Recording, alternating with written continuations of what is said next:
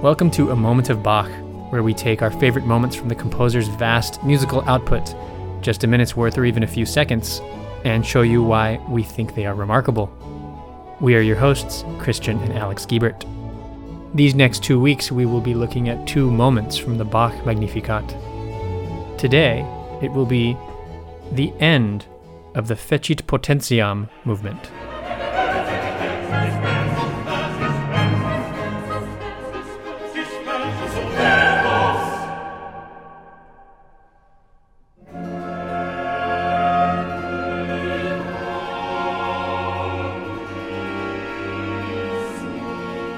I'm kind of cheating this week and picking 2 moments that are close to each other. You just heard one when the choir just ended on that big chord.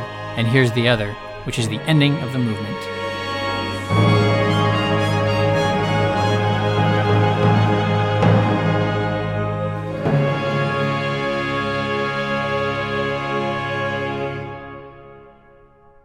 So we should give a little background on the piece, on what Magnificat is, why it is in Latin, and really what the text means here.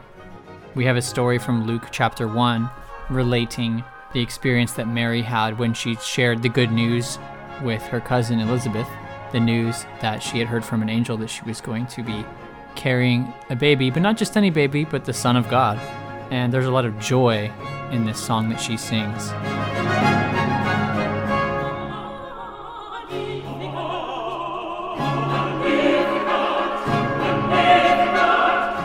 Continuing in a long tradition of people singing songs of glory to God in the Bible, we see some of that stuff way back in Exodus. One good example is the Song of Miriam and Moses from Exodus, talking about God bringing those people out of slavery. And this one is kind of like that, where she goes on about how mighty God is and how holy He is. And the movement that we've picked here is about God's power.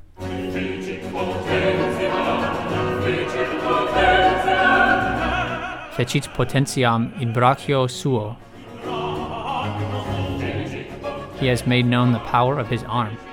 And then, coming to my moment, the words dispersit superbos, dispersed the arrogant, or scattered the arrogant.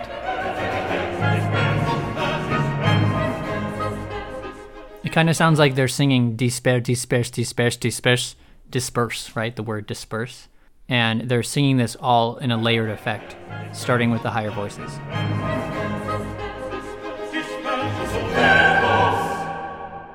When you're a composer setting the Magnificat, as many have throughout history, before Bach and after him, when you get to a word like scattered, that's a great time to do something representative in the music, because that doesn't always happen that nicely, where a certain word is just so evocative musically, and a lot of composers will take advantage of that moment. Yeah, there's a good example. In one of the arias in Handel's Messiah, it's the one that happens right before the famous Hallelujah chorus. And it's the one with the tenor aria about dashing them to pieces like a potter's clay, right? Like a potter's vessel. And he has this like dash to pieces thing going. You know, he gets really intense with it and with the instrumental obligato stuff too. And here Bach has, actually there's one tenor movement in this that kind of reminds me of that a little bit. You probably know what I'm talking about, Christian. It has an amazing dashing motion to it. It actually happens right after this movement. Deposuit. Yeah, and those violin motions in that have some real slashing nature to them. That is, He has put down the mighty from their seat of power.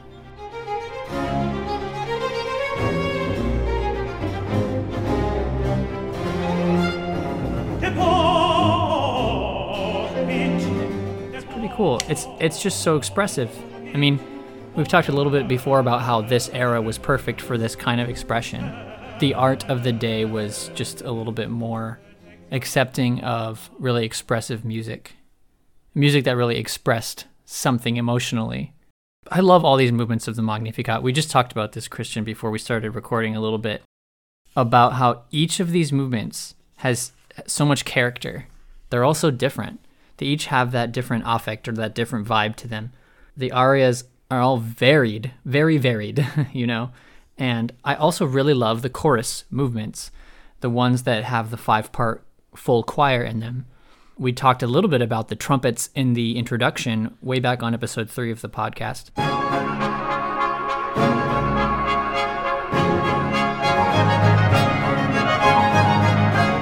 But one other choral movement that I really love is the Omnes Generationes movement.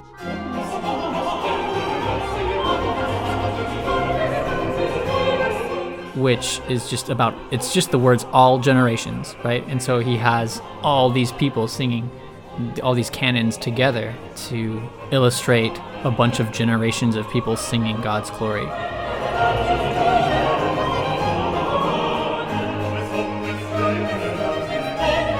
That's another thing, right? When composers have a bit of text that talks about like crowds singing or about like all people singing, well, that's a great time to use imitative contrapuntal choir writing.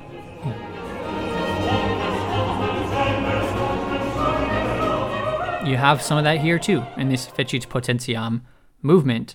It starts with a really raucous little tenor thing as it goes into all 5 parts eventually coming in.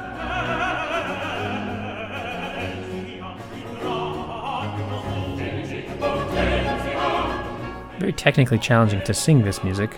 Yeah. As I remember, and you do too, from singing this. Really hard stuff. And Bach is often accused of writing parts like this for the voices in an instrumental manner. In other words, it's almost like you're singing a violin line or an oboe or flute line. It's not quite like that though, but sometimes it really does seem like that.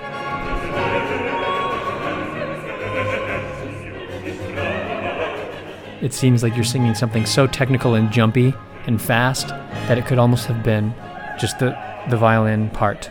Right, he didn't shy away, as same with many composers in this era, didn't shy away from difficult vocal lines. You should definitely watch the companion videos to this if you enjoy this music. One that speaks exactly to this movement that we're talking about is the companion video where one of the soprano soloists explains her love of the music of the Magnificat. Soprano soloist Hanna Blazikova talks about how difficult the vocal lines are, talks about the sort of innocent, girlish quality of the first aria that is sung by Mary, basically, right, when she is relating the good news to Elizabeth.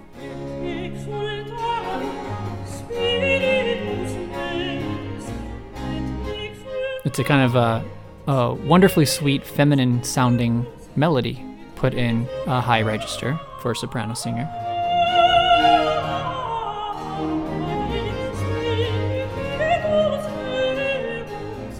These vocal parts are hard enough on their own, but then when they split up to where you can only hear one at a time, you have to like really be on point when you're singing this.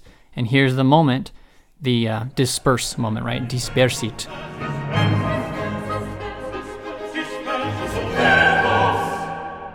And you can hear it, and what is happening here is all 5 of these parts have it separately. It actually starts with the bass, which is hard to hear, but then the others come in from the top, soprano 1, soprano 2, alto, and tenor. And then they all sing together the word superbos, which means like the arrogant people. So the words dispersit superbos, he disperses the arrogant, he scatters the arrogant.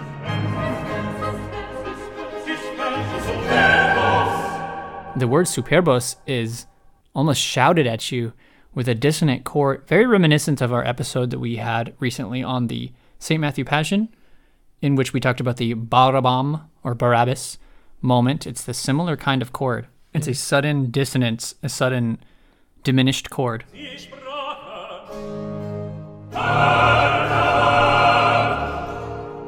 And I love the ring of this chord. There's a pause just after the chord. It allows it to ring out in the beautiful space that they are singing in before the next note is sung.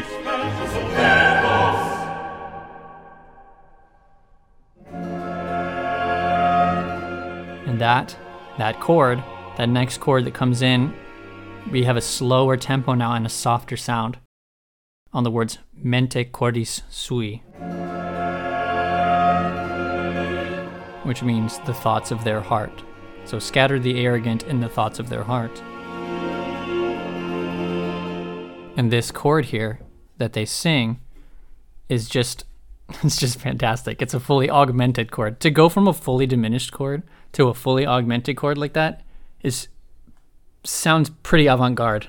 Yeah. Like it would not sound out of place in some like very avant-garde 20th century sounding music.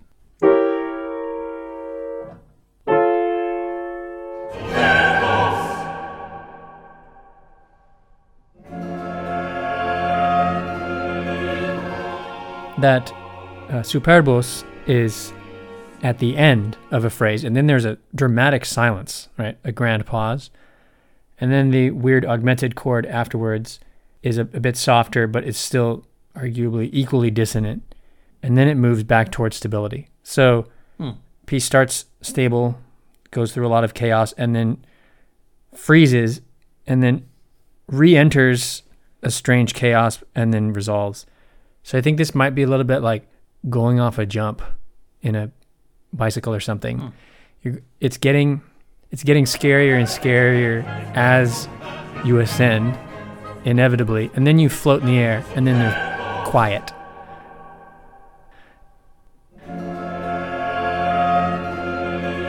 And then you still have to land correctly. And when you come down, you're still going fast. And things are still uncertain. Until you finally descend to the bottom where you can slow down safely and stop.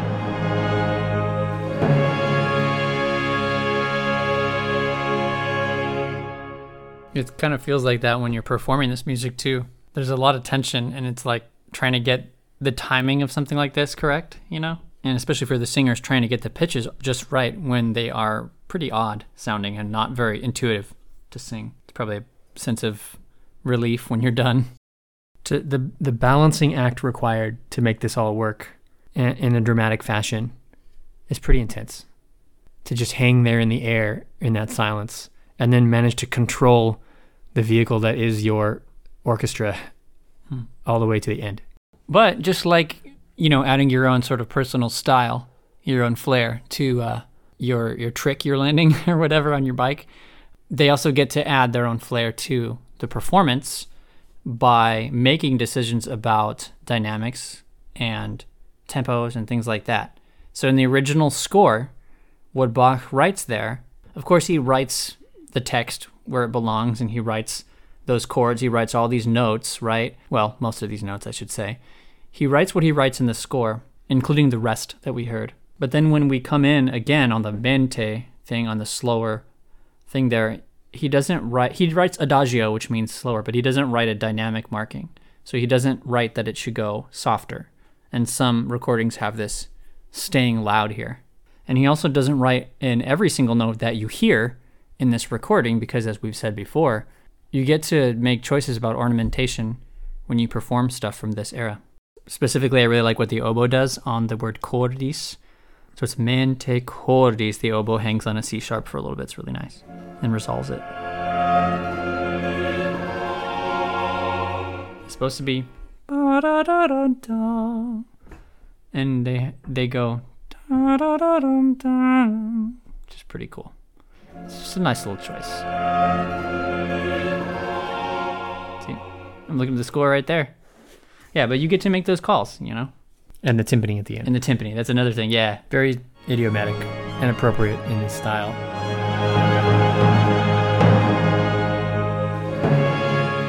Even though those notes at the end are not written. So what is written in that timpani part? So the timpani part is just a whole note on the second to last bar. And the timpanist here adds a bunch of notes, like a drum fill, basically, to use a rock and roll terminology, is when you have a space, usually between sections of music, that you fill in with a little mini drum solo to carry you into the next section. That's what a fill, F-I-L-L, is in drums.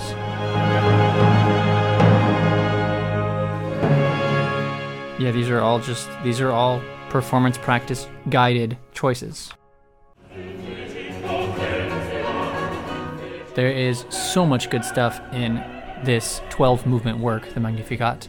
So rather than go through a bunch of it right now, we're going to save some for next week. We're going to do one more episode on the Magnificat next week. And even though after that we will move on to some other things, this really is a gold mine, and I'm sure we will return here later in future episodes. Yeah.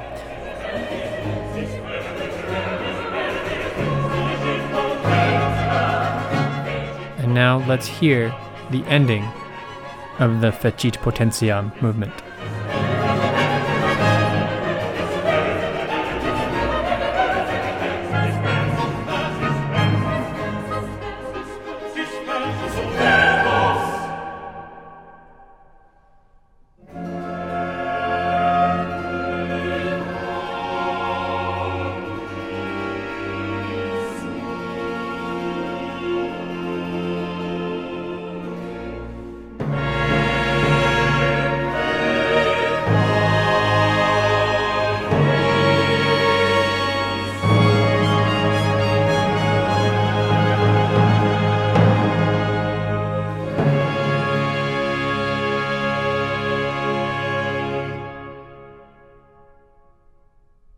If this moment has inspired you to hear the rest of this movement of the Magnificat and the rest of the entire Magnificat, see the link in the episode description to find the performance by the Netherlands Bach Society. Please rate us and review us on iTunes and your other podcast listening platforms. Okay, Christian, what moment from the Magnificat will we be looking at next week? We will be looking at the end of the Esurientes aria. Until next time, enjoy those moments.